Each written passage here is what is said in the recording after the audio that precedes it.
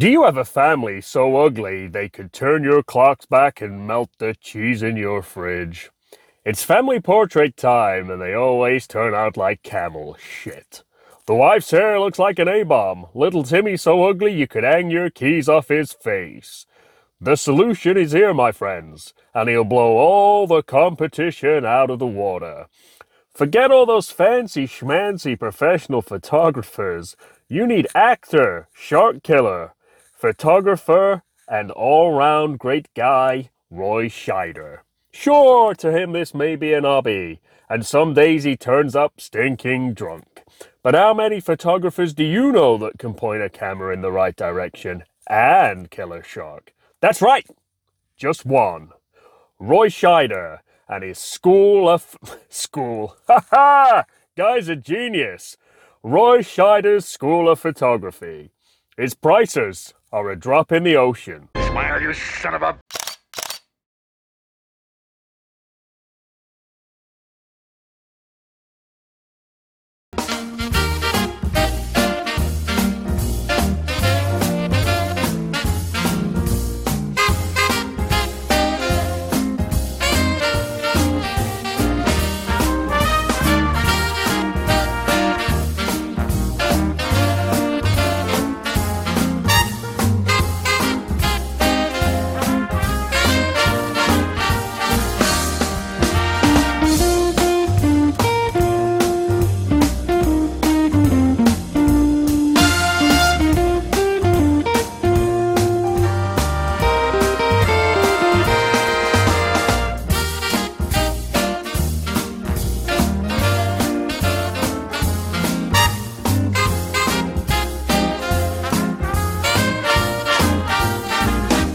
Grant, why are you not wearing your shoes?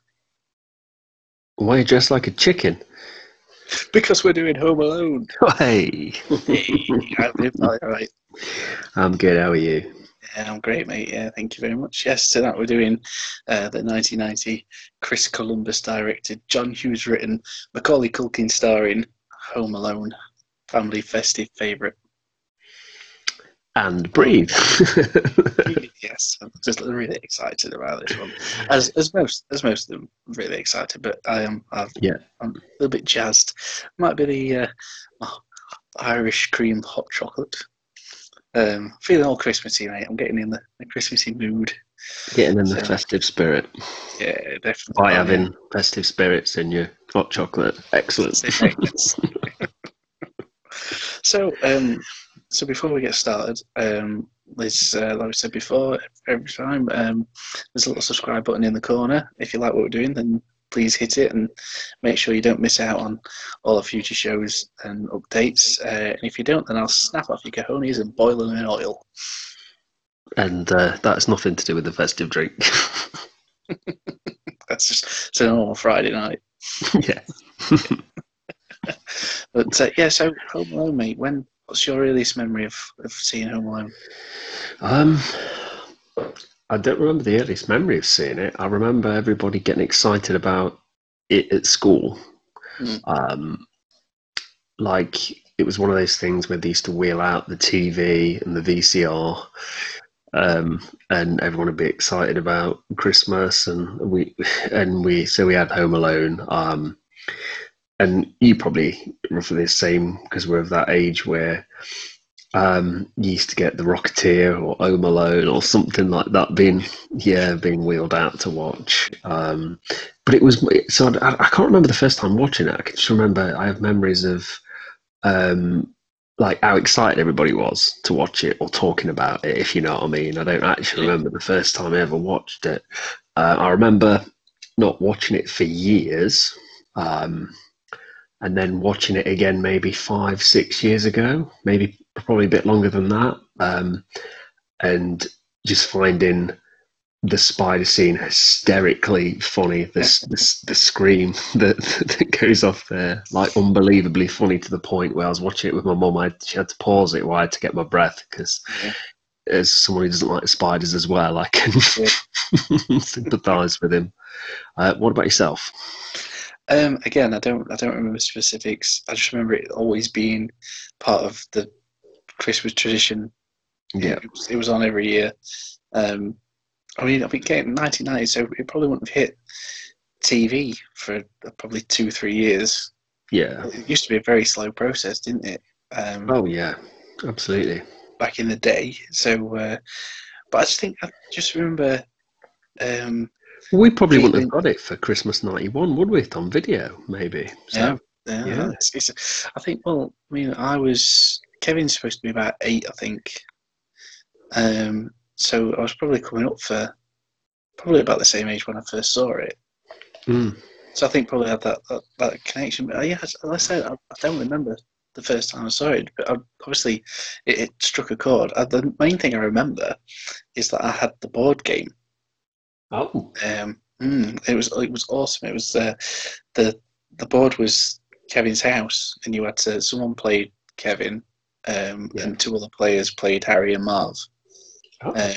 And you had to pick up, if you're Harry and Marv, you had to pick up jewels and stuff around the house when you rolled your dice and stuff. Obviously, if you were Kevin, then you'd hidden traps around. Wow. And it's done really well, actually. But I remember the video game on the Mega Drive having that. Really, I'd never played on it. Yeah, it was one of those where it was just really fucking difficult. Everything wasn't it? Yeah. It was really, really fucking hard for kids. I know. I always remember having Home Alone and Ghostbusters on the Mega Drive, thinking like the Ghostbusters one was quite a bit better, but thinking this is just disgustingly hard. Let's go off on a tangent, but Super Star Wars for SNES. Oh, some of my favourite games, but so difficult. But yeah, so again, I can't really pin it down, but I think I was always just highly entertained, and I think it comes that it's not just because you identify as a child with Kevin and that sort of excitement about being left on your own to be able to do what you want. But as you get older, I think I'm still like that now. But I think as you get older, you can easily identify with Harry and Marv as well. But as I say, the standout, the spider sequence is for me matched with in the second one the electrocution. Yeah.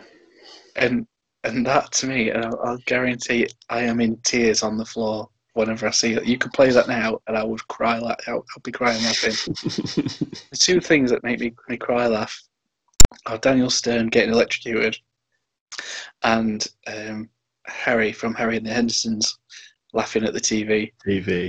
Yeah, it's Niagara Falls. Frankie, baby. So yeah, but so we've got it's John Hughes written. We talked about a lot about him last week for Planes, Trains. And I was reading somewhere that he'd offered National Lampoon's Christmas Vacation to Chris Columbus. Yeah. And Chris Columbus had written obviously Gremlins and everything, and he didn't. There was friction between Chris Columbus and Chevy Chase, which, as a lot of people probably imagined, was more on Chevy Chase's part than anything else. So he didn't get to work, and he just turned around and said to John Hughes, if you get anything, doesn't matter what it is, just let me know. And Hughes was in the process of sort of writing Home Alone. Yeah. And hired him up. And there was, when you think about Chris Columbus as well, and his body of work, and it is very family orientated, not just because very long life. Yeah. 1492 was it when he discovered America, or something like that. Yeah. So it's a beautiful pairing of skill sets, because we talked again with John Hughes about how his humour comes from the heart and it's all character based. Yeah. But then you've got a guy who's seems to going on from obviously this to throughout his career leading up to the first 2 Harry Potter films. He was such a big name in family entertainment, in family films. Yeah. So yeah, it just seemed like a perfect marriage of talents. I think as well, getting Macaulay Culkin. They worked with John Hughes had worked with on Uncle Buck. Yeah. Was just a stroke of genius, because even in that tiny scene in Uncle Buck where he's interrogating John Candy, he completely holds his own. Oh yeah, absolutely. As well, doesn't he? So yeah, it's a great bit of casting, and to say it wasn't Culkin's first role either. It just worked. It just gelled incredibly well. But it's filled out by a great cast as well. I mean, you've got Catherine O'Hara as his mum. Yeah. And those people know as the voice of Sally from Nightmare on Elm Street. Not Nightmare on Elm Street. What am I? Nightmare Before Christmas. Jesus Christ, that'd be a different film, wouldn't it? Slightly differently, yeah, I would say so. And the late John Hurd. Bless him. Is Kevin's dad, who I always thought could have been the bastard love child of Bruce Willis and William Hurt. Yeah, I also think it's a good piece of casting having Buzz as his lad, because although Buzz is one ugly motherfucker, he shares some resemblance to John Hurd. Yeah. So I think that was a good piece of casting. Sorry, Buzz. No. But then there's obviously you got all your little sort of family members, and there's Kieran Culkin in there. I didn't realise until today when I was reading up on everything that Uncle Frank, he was a complete and utter shitbag. You're going to say what I was going to say, yeah. Kelsey Grammer, yeah. Yeah, absolutely. Yeah, I see. Home Alone, it's absolute Christmas classic, but there are a few little issues that I've always had as a kid with it. And one of them is Uncle Frank. Look what you did, you little jerk. That pisses me off every time I see that. Could you imagine someone saying that to your kid? Well, say you punch them the fuck out, wouldn't you? But that's the thing. I mean, just jumping into that part of the story, when that happens, I feel so bad for Kevin that Buzz is eating his cheese pizza. And then I really do. Sick. Yeah, it's the only thing he'll eat, and so he's not really at fault because his brother's being an absolute dick. But more on that in a bit. But just sort of round off the cast. You got I'll just talk about him a little bit later on. But is it Roberts Blossom as Old Man Marley? Yeah. What a name. But such a nice. I mean, some of the best stuff in the film is between him and Kevin. Yeah. In the church and that. But the main, the main talk, they'll probably lend on Joe Pesci and Daniel Stern, who are so good in this. Yeah. They are, sort of following Kevin as your main character aside. They are, and I think I read somewhere that they weren't convinced it was going to be a hit, so they purposely overacted all the scenes. But it worked out so well. Yeah, it's unbelievable. People come once you've seen the film, you not particularly nowadays, but when you were a bit younger, or when I was a bit younger, you just literally are like you love the wit of it, and you're taken away with it, but you're kind of waiting for Harry and Marv to get to the house, aren't you? That's where all the good stuff happens when you're a little bit younger, and that'd fall completely flat if those two weren't perfect. Yeah, absolutely. I mean, I showed it to the middle two kids for the first time this year. My lad, he's 5, and Lass, she's 4. So I thought it was about the right age to watch him. And there was sort of, I didn't realise until watching it with them that, and it wasn't a point for them to keep saying, "Oh, when are the burglars coming? When is this going to happen? When is that?" Because to sort of convince them to watch it, I'd sort of say, it's about this little boy who's these people try and steal from his house at Christmas, and he's got his family aren't there and all that. I kind of did half expect them to that first hour to turn around and say, "Oh, when's that going to happen? When's that stuff you said was going to happen?" Yeah. Because it does take its time. Mm. I was surprised just watching it back than this time, just how much it does set up, and everyone remembers the traps and the breaking into the house, and it is the most memorable part of the film. But yeah, it takes a hell of not in a bad way, but it does take a lot of setup. Yeah, absolutely. Quite unusual for a film of its time as well, in a comedy genre, to have that much payoff.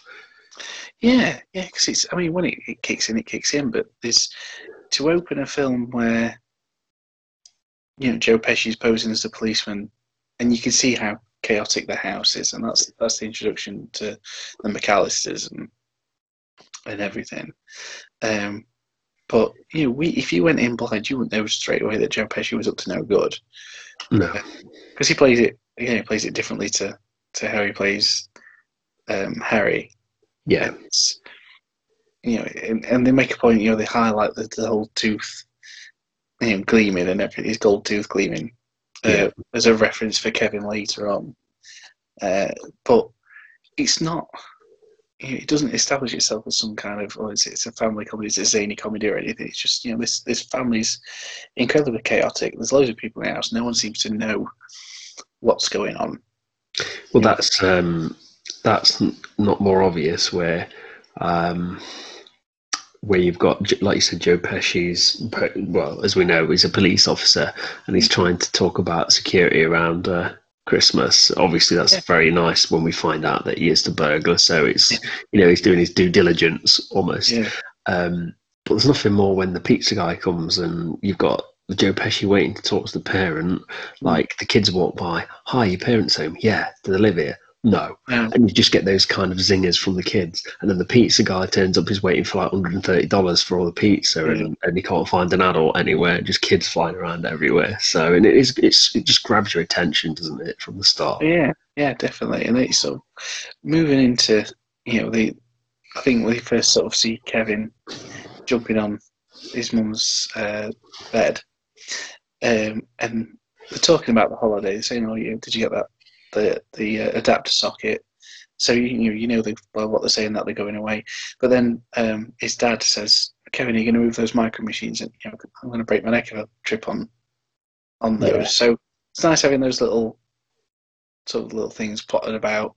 Early on, and obviously the conflict between, like we said, the pizza incident where Kevin causes Buzz to knock into something and it spills all over the table, and everyone's a complete dick to him. But even before that, when we just asked people to help them pack a bag. yeah, that's it. Yeah, you're a disease, and what does Buzz say about growing on his ass? I wouldn't let you sleep in my room if you were growing on my ass.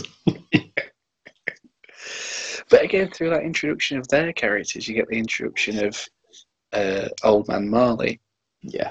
Robert Blossom's character, and he's and they sort of weave this little creepy tale that he's killing people, shoveling the snow, but he's gritting, with the salt and everything, but he's actually killing people with the shovel and then mummifying their bodies with the salt and everything. But it's the attention to detail of that, because it's like, even though Buzz is bullshitting, and he is, Kevin and the other kid are both like, "Wow," and then as soon as he looks at the window, all three of them are like, "Shit." Yeah, they completely suck it in, aren't they? And it's like childlike innocence, and I think that sort of builds up nicely. Is that you get a really clear snapshot of who, in a very short amount of time, of who this family are, and their individual personalities. Yeah, because equally, you could have imagined in an alternate Matrix reality that this film was all such a loving family. It's so tragic that Kevin's left on his own, and then he defends his house against burglars, and everyone comes back. Where actually, I like Kevin's attitude. Like when he's walking by, and she goes to when Catherine O'Hara goes to. Joe Pesci, she's like, says, "Yeah, I live here," kind of thing. We're going away, and can you excuse me? This one's a little bit out of sorts. And then Kevin's first thing is to go, "Why don't you bring more cheese pizza?" He just gives sass back where I feel he deserves to give sass to people because he's putting up with so much shit. Like, I can't wait till I get married so I can live alone. I'm living alone. I mean, you can't help but love him, can you? Because it's like when she takes him upstairs and it's like, going off to bed and goes, "What, in the attic?" It says, "Yeah, Fuller will be up soon." Goes, "Oh, not Fuller, he wets the bed and giving it all that." Because that shot went on about Fuller wetting the bed and it cuts to Kieran Culkin. He just raises his eyebrows when he's drinking that Coke. Get upstairs. I'm upstairs, dummy. Upstairs again. When she says, like, "I don't want to see you for the rest of the night," and he's like, "I don't want to see you for the rest of my life." And then she says, like, was it, you'll be very upset, you'll be a very unhappy boy in the morning if you wake up, you got no family. But do you see what goes from there? And this is the thing, what I noticed with the kids to how we watch the film, is that Kevin essentially makes his wish when he's laid in bed that he never wants to see his family again. And then you could just take the next little sequence of the wind blowing and the tree branch falling on the power cables and everything. You could take that as just being a coincidence. But there's something in it that, especially for my kids watching it, it almost seemed like his wish was coming true, that there was some kind of force in play that would eventually swing, come full circle in that Kevin appreciates his family by the end of it because of this wish that he makes. It's sort of it's that age-old tale of like sort of you don't if you wish for what you don't always wish for what you want. You don't always get what you want, but in a roundabout way, it works. You get what's best for you. Yeah. So they thought, they're only really young, but they thought like, because the wind was blowing and there was stuff scattering about and the tree branch falls on the power lines, that they thought like, was it literally his wish that made them sort of late and everything. Well, it's good ambiguity from a director to kind of have that conversation, because like you said, from your kids that are young to be able to like understand that almost. Yeah. So they're not sat watching some, "Oh my God, why are they so late? Oh, alarms, power. Yeah, great." Entertaining. It's really nice that we find that funny and stuff. We could, "Oh my God, we can relate to that now." But from a kid's point of view, it just adds that Christmas kind of magic, don't it? Wishes and festivities and, like you said, the wind blowing, and it just sets the scene perfectly to, and it, like you said, it's a kid's wish sometimes to be more grown up. Yeah. That's what you do as a kid. You wish your life away, don't you? You do, yeah. And then you regret it when you get older. Yeah, exactly. Was it Homer Simpson who when he's in the hospital or old folks' home, and he says, "Oh, I love it here, Marge. It's like being in an old folks' home, but this time you everyone does everything for you, but you've assigned a mind to appreciate it." It's true. I mean, when they wake up in the morning, and Catherine O'Hara sort of reaches up and looks at her watch, and I can't remember what Dad's called. I can't remember what the characters are actually called. It's Peter, isn't it? It's Peter and Peter McAllister. Yeah. Yeah. And it's like and they both go, "We slept in," and then you get the. Yeah, they get the and you get the sort of quick editing. Everything's sped up. Everyone's running around in different states of dress, trying to get ready. And all it comes down to is just that little lad from next door being a nosy little shit. Which gets the count wrong. For them all getting on the minibuses. And it's a great get out Yeah. And because they're separated, there's two vehicles. You'd naturally assume, well, if Kevin's not in with Mum and Dad in one vehicle, then they must be in with Frank and whoever in the other one. You just don't worry about it. It's not like you're in an age where you can text saying, "Oh, is Kevin up there with you? How's Kevin?" or whatever. It didn't exist back then. You just take it on face value. And then the panic to the airport, the panic run, everything. So they haven't had time to stop. They've got all the tickets because there is that bit when things get spilled and one of the tickets does get thrown in the bin. Kevin's name's on top of it, isn't it? Yeah. So it's when they're doing the check-in, when they're running to the gate and everything, and she counts the tickets and the hostess is counting everyone. So again, it's just a series of unfortunate event. Yeah, pretty much. Yeah. But then you get sort of like Kevin waking up. Is the whole going round and looking at the house and with Mom, Dad, Buzz, anybody, and looking around, still coming round. And I think from that point, when he decides, it's the "I made my family disappear" sort of line, and everything that just jumps into his head then. And I think we would have been the same if we were kids. If you had the opportunity to have the whole run of the house yourself, you would just nick about, wouldn't you? And you'd do whatever the fuck you wanted to do. And I think that's part of the magic as well, because you get to live through Kevin's eyes. You get to live that enjoyment, don't you? Oh, yeah, absolutely. I mean, what is it? It eventually leads up to the bit where he's going shopping on his own. And that always makes me laugh because you get the kind of eating ice cream. Does he go I'm watching garbage on TV and eating crap or whatever? Come and stop me. But then it's always quite funny because you always get those things where he's messing around in Buzz's room. He gets is it porno mag or whatever, or picture of his girlfriend. So he's like, "Woof." Did you know that was a boy? The boy, yeah. Yeah, because they said, I think it was the first director or someone like that. It was their son because Chris Columbus didn't want to upset any young girl by them taking the piss. I think that's quite lovely, but it just adds to the. That's hilarious. The comedy value, doesn't it?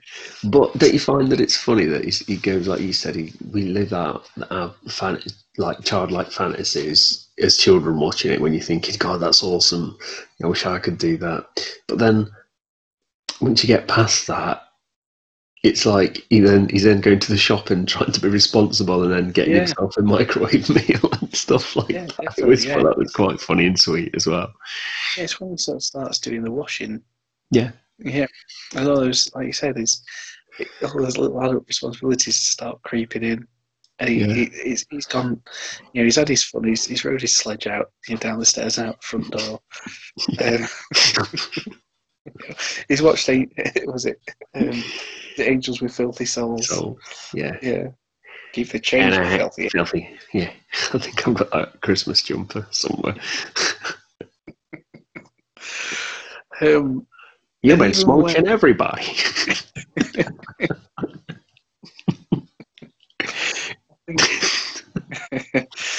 But again, it's like, even when we jump to, you've got your sort of three sort of stories sort of going on, because you've got Kevin, messing about to being responsible in the house on his own and doing all those things. You've got we cut to Harry and Marv who are robbing the house next door, doing the whole Wet Bandits thing, and talking about that they desperately want to rob the McAllister's house, and then you've got Kevin's mum and dad and the realization that they have left him home alone, and everything that goes on there. But I think it's not until I think he goes through the motions in a positive way. They're sort of like in France phoning up people, doing all this. It's when Harry and Marv, I think, that first time try and go into the McAllisters, and they sort of, they go, someone's at home, so they back off. They go, we'll go tomorrow, and they go back, and it's when Harry sends Marv to go and check out what's going on, and he puts his foot through the dog flap, Yeah. and his shoe falls off, and he just goes, "Shit!" It's like the most clumsiest burglar ever. It's when Kevin replays Angels with Filthy Souls. And he's like, Deadlisten's running around assuming someone's just got whacked. It's like, God, this one just got blown away. Did you hear your name? Snakes. It was snakes. He sounded like a snake. What the fuck are you about? But I think I just love the whole, it's that, when they almost run Kevin over, when Kevin's quite sad by this point, that he's still on his own, and they have that, Harry makes that connection, as he's seen him before, and they realise that he's on his own, and Kevin runs away, and they get all this thing about Kevin getting prepared, but it's when he goes to church, and that's what I talked about before with Robert Blossom, is that he's had his two sort of scares from Marley, but there's such a beautiful thing. This is John Hughes at his best, and we've talked about this in Planes, Trains as well. But when Kevin sat in the church, almost just for a bit of company, it doesn't seem, we don't talk about Kevin being overly religious or anything. It just seems like he's gone somewhere he knows he'll be welcomed and everything. And I think as a kid, when you automatically just assume church is the most pure, natural, even if you're not a religious family or something, you assume good with the church. So, and he feels like he's been bad, doesn't he? And he starts to feel like his wish is wrong. So it's a little bit of personal growth for him, isn't it? It's really nice. And then it's the conversation he has with Marley, and it's almost like Kevin becomes a fully fledged grown up in that sequence, because he doesn't, in a very childlike way, he almost doesn't see the sense in not talking to someone. Yeah. Just because you're worried that person won't talk to you. We've all been there. We've all been in that predicament where we've not spoken to you, we've been afraid to talk to someone. Of course, yeah. Or we've not messaged someone, we've not reached out to someone because I think, well, they've not messaged me. Yeah, of course. So for Kevin, in his in his innocence, but his sort of newfound, almost adult mindset, it just he solves a long-term family problem. Well, he has no ego, does he?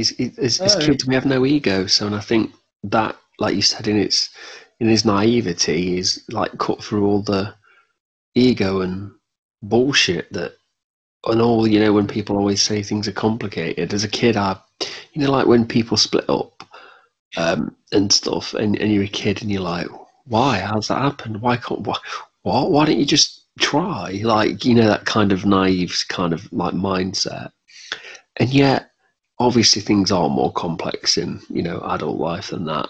But also sometimes, as adults, I believe we overcomplicate things and make things worse. So it is funny that, like in this movie, that a child is depicted as having that like innocence to just go, but you could just ring them, and it doesn't matter. It's like, you're fucking right, kid. Yeah. It's just boiled down to like so simplistic terms that it's almost like you can't argue with that logic. It's like a computer's logic. Like it doesn't care about ifs and maybes. It cares about facts. Yeah. And it's such a, I don't know, you just really feel for him. And it's, I don't know, it's testament to Hughes's writing that such a relatively small scene in that film is quite important to both those characters. Yeah. And it's, I think, based that with, playing across his mum desperately trying to get back, and doing absolutely anything. I think you're not far off her sort of being in France offering a plane ticket for Friday to that old couple, and her earrings and everything, and pleading because she's a mother, and and it's the same old guy from Planes, Trains, isn't it, on the plane? Yeah. And when he goes like, she's got on about the earrings, I'm kind of hoping it's the same character. So she goes like, yeah, she's got a shoebox full of really dangly ones, and I'm hoping that they're shower curtains. Yeah. Shower curtain loops. Yeah, it's integrated really nice, I think. And the crux of the story, obviously, and the bit that everyone wants to get back to, is Kevin. I mean, we've already seen his ingenuity when he sets up the house the first time. Yeah. When he sort of sets up with Michael Jordan comic. Michael Jordan. Yeah, and sort of all the mannequins dancing about and everything. We see that he's a bright lad. But it's that. It's the bit that we've said before, that everyone remembers, and I think I would dare say it's the people's audience's takeaway memory of the film is what happens in this final act. But it just goes from, and I think it's in such a good way, it goes from being slightly sort of pratfallish, almost Buster Keaton, Charlie Chaplin sort of humour, and then sort of adds a dose of Looney Tunes. Yeah, absolutely. A bit sort of Tom and Jerry type violence, and it's all the better for it.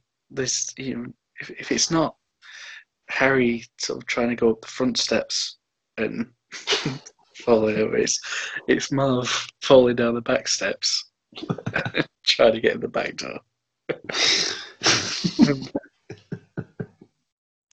But it's everything. It just falls along so well. You've got Harry burning his hand on the doorknob, and Marv standing on that fucking nail on the stairs after having an iron land on his face.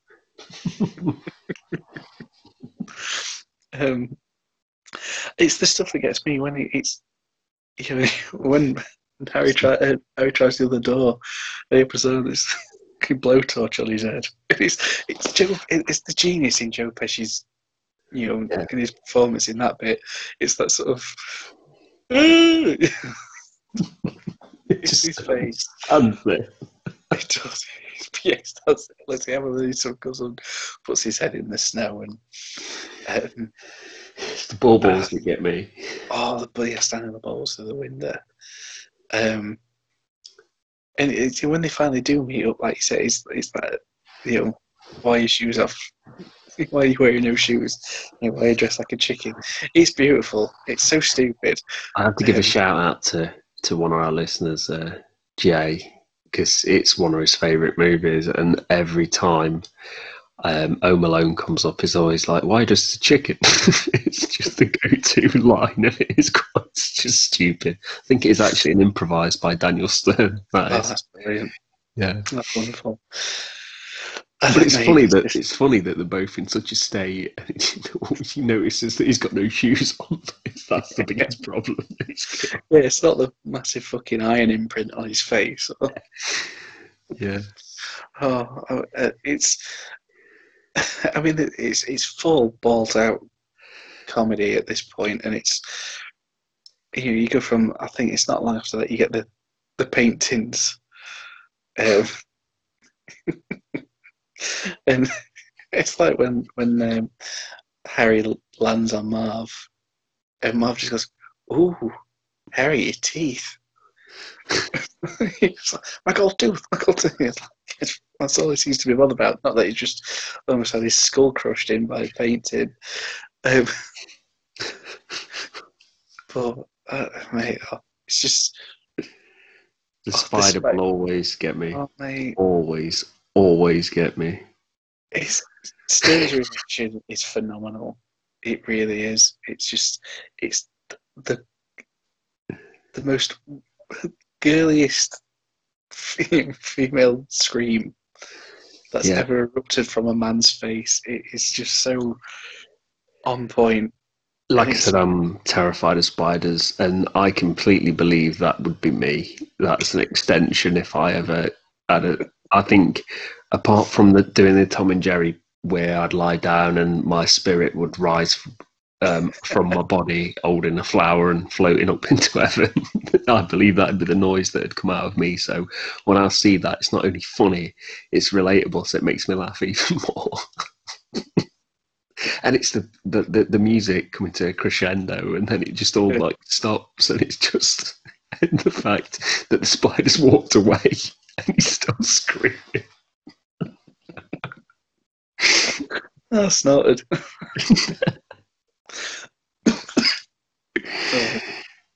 Bless you. I think I mentioned this before, but when Kevin sort of runs out to the treehouse, and it's that line. It's so random. It's improvised. I've never. I think I've obviously heard it before, but I don't think it's until I was watching it with the kids that Kevin's gone into the treehouse, and they run to the window where Kevin was, and Harry says something along the lines of, "Where did he go?" Well, it was a little brat or whatever, and it's just Marv's the first thing that comes to his head is maybe he committed suicide. It's like, what the fuck? Why would you come to that conclusion? Straight away. Just say it. That's his first thought. Is this 8-year-old who's besting them would then just after going through all that trouble, would then end his own life in a treehouse. In a treehouse. Oh, and I think you can sort of quite sum up that they almost get the better of Kevin in next door neighbour's house, which is what they've already robbed, and it was down to old man Marley to take them over there with a shovel for that part of the story to conclude. But while this is all happening, and I want to talk about this as a separate part, because it is very important that Catherine O'Hara is still trying to get home. And it's when she's back in, I think she's in Scranton. Yeah.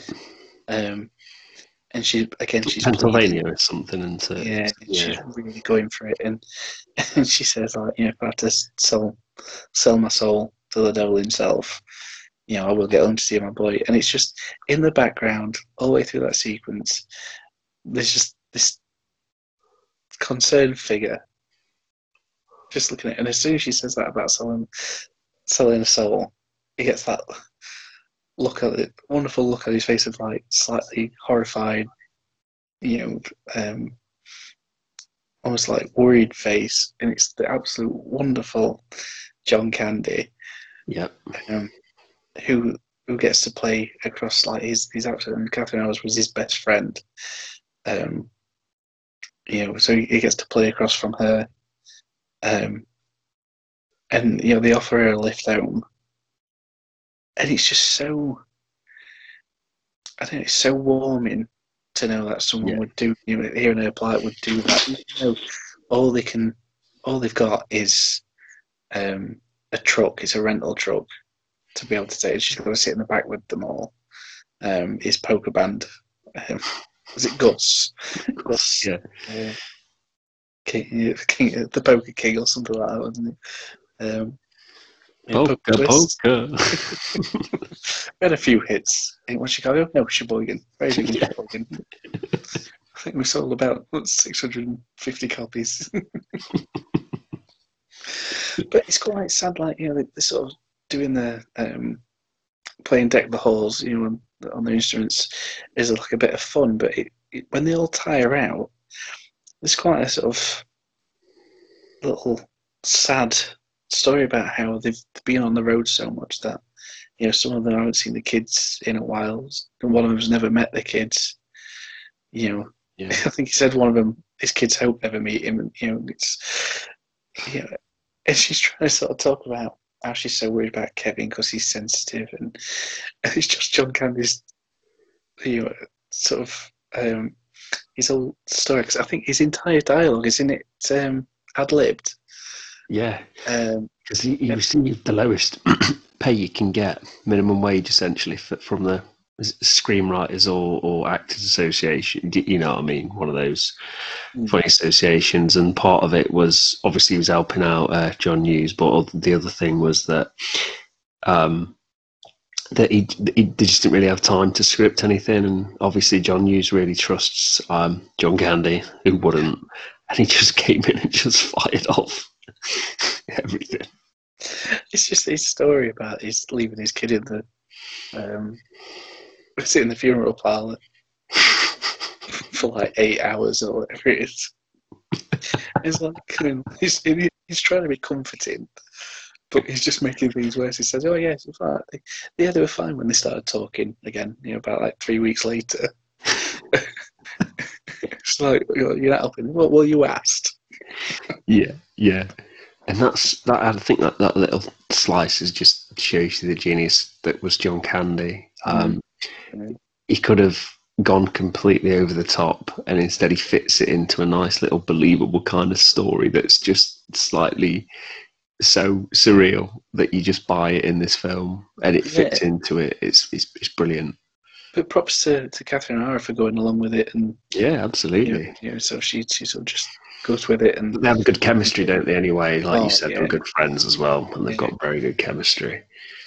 But I think it's when she finally gets back, and she goes. Kevin's already decorated everything, and sort of decorated the house, got ready for them, put stockings up, and Kevin wakes up, runs downstairs, and it's when she stood behind him, and he turns around, and he gives her that look, and obviously she's just had that story from John Candy about how his kid's sort of a bit tapped now, so there is that worry on her face. Yeah. And they could have quite easily finished the film. I think they did say that the film was going to be a freeze frame on Kevin hugging his mother or something like that's how it was going to end originally. And it would have been satisfying to finish the film there. But then, obviously, they bring the family back. Everyone's happy to see him. Everyone's really impressed that he's done the washing until Buzz goes up and sees his room.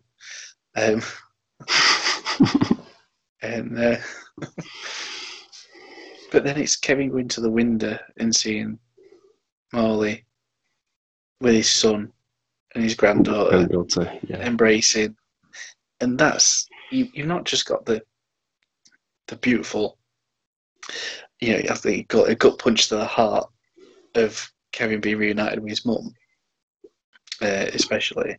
You've already got your happy ending. The Wet Bandits have got arrested and everything. But you get that extra. There's that extra punch again of seeing Wiley's story resolved, which they didn't need to do. They didn't have to do it. No, of course they didn't. We could have just his story could have ended with Kevin having faith in people doing the right thing, going to church for his sins, almost like symbolistic, and going and doing that brings Marley back to his family. So that concludes by Marley then helping Kevin, self-attacks, all kind of like joining up and like your ducks in a row, everything like having a chain reaction. And that could have been that'd have been happy enough. People would have probably how frantic the last act of the film is and memorable. People wouldn't have really gone, or maybe not have worried about it. But it's that, like you said, it's that cherry, isn't it? Yeah. It's that Christmas is about giving kind of thing. It's not just about me. It's about your impact on everybody. So that not only do you see Kevin with his mum, like you said, you see him with his family, and then Kevin's reaction to that and a little wave hello to to Kevin and stuff. So it's that giving outwardly to people and stuff. So like you said, it's not just them two relating. It's Kevin's learned something. He's not learned just to not to be a bad kid, has he, or to like behave better with his family, etc. He's learned, like you said, like he's grown up to be a little adult, like in the church, and we see that is like the consequences of, well, not bad consequences, but we see like what's happened because of his selfless actions. I think it is nice. And that's what Christmas is, isn't it? I mean, what the most famous film of Christmas is probably Scrooge. And then we have Marley in Scrooge, and we have the old man Marley named probably after that character. So it's nice that you get those themes kind of running through the film, very, very thin and very fine, but that they are there. Yeah, absolutely, 100%, mate. I think it's nice. You know, it is this time of year. It's traditionally about, you know, without your sort of, you know, your religious side of things. Whichever way people want to go down that way, it's sort of as a whole, it's a time for family. It's a time to be together. You know, it's time to share and just sort of take joy in what you've got. And I think that it all these elements, Home Alone wears really proudly on its sleeves. And it helps as well that it's backed by a fucking phenomenal score by John Williams. Well, I was just going to say that we've spoke so much about the film, but probably the MVP that you can recognise, like you said, the music, the like crazy frenetic, like run to the airport and wake up. But that's how many times has that been used in movie trailers and still now on adverts and stuff. Constant. And the main theme from Home Alone is like the credits and stuff like that for it. Well, they didn't think they'd get Williams, did they? Obviously, it's a superb John Williams and legendary, but they never thought they'd get him. And bless him, he saw a rough cut of the film and fell in love with it. Yeah. Well, why wouldn't you? It's just. Well, he elevates the film 100%. The film's elevated, like you said. It's a film of many parts, and all fine tuned. But as music is very important.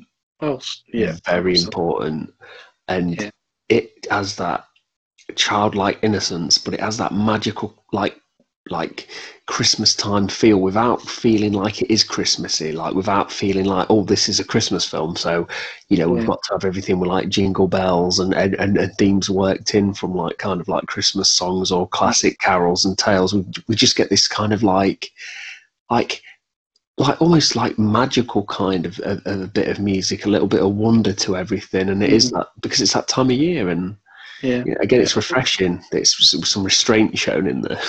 Yeah, well, I think that, like you said, the two main themes, you've got the sort of and that's sort of like, you know, sort of Christmassy thing. But the opening credits theme, it's almost mischievous. Yeah, I do get Gremlin vibes from the kind of where it's like it is a family film, but it is like a bit of a wink to the adults, like you'll enjoy this with us, you know, sit along and stuff like that. Like we've always spoke about like having family films. Like when did it become a bad thing? Yeah. Like when did they start dumbing them down, kind of thing? Yeah. I think it's a reason that it was, you know, the most successful film of each year, and it's, I think, even adjusted for inflation, I think it's one of the highest domestic box office successes, with very good reason. And it spawned a franchise where I think there's only, I mean, I've seen obviously Lost in New York, and I think growing up watching Home Alone 3, which is just dire, but you know, it's equally successful in its sequel, Home Alone 2, I think, and it's on par for me. But I'm sure we'll do that one Christmas. But it's just an all-round solid film. It's I think we've covered most of it. Well, I just wanted to point out that you've just as we get to that time where we review what we think about it, like, just for a second, just stop and think about 1990 family comedy film. Just if you've never seen this film and you just sit listening to what me and you said, part of you could be like, oh, sounds like it could be a recipe for disaster, if I'm honest. Just you know, like walking that fine line between real life and cartoon, between like family madcap comedy towards heartwarming drama and stuff. It's, you know, you've got to be some kind of writer and some kind of guy to be able to pull that off. And obviously those two are, you know, able to do that because they've got talent in abundance there. But you look at Home Alone 3, that is exactly what this film could have been in lesser hands. Yeah. That is the like, you know, kind of beer goggles off moment. Like, what?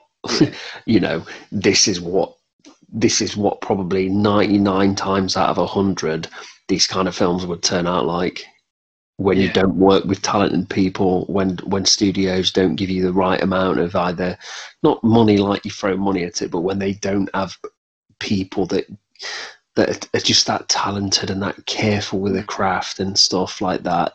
So you don't have to look far at the Tree Theatre or down the list of films to see what could have happened. So no, for me, I absolutely think, taking that into account and the cultural impact that it's had on not just movies but on Christmas. I think I was going to say, it's the entire crew. I think there weren't many changes, but the entire crew returned for Home Alone 2. But they also worked on Only the Lonely, which was the John Candy-led film, which I've never seen. And it's something that it's on my list of things, you know. And so it makes you wonder. And I think it's one of these things. I don't think it was a box office success, but it was highly regarded. So it's definitely worth adding to the list to check out. Because if you've got this team who are putting this much effort and heart and love into a project, and then doing, you know, something similar, and John Candy's the focus, then you'd hope that you'd have another winner on your hands. You know, absolutely. But yeah, you're right. So going back to the whole Christmas thing, it just sums up, and it's such a perfect film to get all cuddled up together with your kids and, you know, your family, and get a blanket over you and just chill out for an hour and 40 minutes. It is Christmas. It's a Christmas comfort food. It is. It really is. So, got to that time, matey. How are you rating Home Alone? It's got to be a golden one. I think it's like I said, it transcends film. Like you know, cinema, you've got certain films that are obviously like almost universally known. You only have to mention like the title and everyone suddenly has even if they've not seen it, will know characters and stuff like that from it and stuff. So I'm not saying Home Alone's like, you know, the greatest film ever made, but it does its job perfectly. And it is the definition for me of a family movie. Like you've got the villains of the film are going to be so appreciated by the adults. You really do appreciate them. And I just think that, like, as a kid, you live out your fantasies through Kevin. Yeah. And you've got the heartwarming stuff we spoke about. You've got comedy. You've got a bit of everything, and it is laugh out loud funny. Like the slapstick is brilliant, and when it gets to the final act, but also you do appreciate some. Like I said, the one thing that really frustrates me watching the film is how much the family are arseholes to him. They are so cruel to him, but I love his sass. Yeah. So watching that first half an hour for me, I love it when he like tells his mum she's a dummy. I love it when she just says, you know, when he says, I don't want to see you again for the rest of my life. It's just so cold. Say goodnight, Kevin. Good night, Kevin. Yeah, exactly. Little things like that. It's just absolutely fantastic. So it's like we said a couple of weeks ago with Predator. There's just sometimes some films are created, and they almost leave like a little subgenre, or they just leave such an impact that it'd be a disservice to say anything less. Yeah, I completely agree with you, mate. I think it's a golden biscuit from me, and I think you're right. It does transcend film because it's so built up into that sort of Christmas psyche. It's very, it's become a part of the season, and for us especially, it's just as traditional as putting the tree up or hanging the stockings, or you get there's certain films that help sum up Christmas, and there'll always be there'll be films that we pass on to our kids. Like I've done. I'm hoping that they'll want to watch it every year. I've already told them that there's a second one, and they're excited about watching the second one. And it is a little Christmas gift that keeps on giving. To be really cheesy, it is. And I think again, like you said, it could have been so different if it not had the hands on it that it had. It was so fortunate that all these people came together. And it worked phenomenally well. It's it's just a great family film, great film regardless, but just perfect for now, for this time of year. And it's just I think, especially with everything that's gone on this year, and again, I think a lot of stuff our favourite Christmas films will help do this. It's just remind people that there is fun to be out, and you can just not forget about all the crap that's outside your door, but can just help you sort of put a little rose tint over it for a little while. Yeah, some Christmas beer goggles. Yeah, festive goggles. Yeah, and just I love goggles. Do you love Walton Goggins? A little bit, not so much, but a little bit. You don't want to put Walton Goggins on your face, then. I think I have to draw a line somewhere. That's not a euphemism. Oh, bless you. Oh. Well, as always, if you're liking what we're doing, then please subscribe, give us a like, all that rigmarole. Follow us on Twitter and Insta. The likes really help us, don't they? Yes, they do. They really, really do. So give us a thumb up. Yeah, give us a Christmas like. Yeah, why not? Yeah. Why not? And we'll rob your ass. We'll Grinch you. Yeah. But so from us anyway, that's a very, very festive farewell for this week, and I'll talk to you soon, mate. Yeah, take it easy. Yeah, you too. Yeah, cheers. Bye, everyone.